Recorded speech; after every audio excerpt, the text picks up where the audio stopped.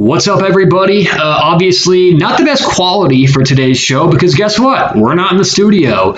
And with all of the news coming out recently with the coronavirus becoming more and more impactful within different sports, I mean, we're talking college basketball, NBA, NHL, Major League Soccer, and then potentially now the Premier League and other soccer leagues around the world will be canceling, suspending, postponing play because of the coronavirus. So we are going to follow suit here on the Sharp Angle podcast, closing the doors to our studios for the foreseeable future, probably a week or so, and then we'll get back. But look, if there's no sports going on, obviously no sports betting to talk about. So everyone out there, stay safe.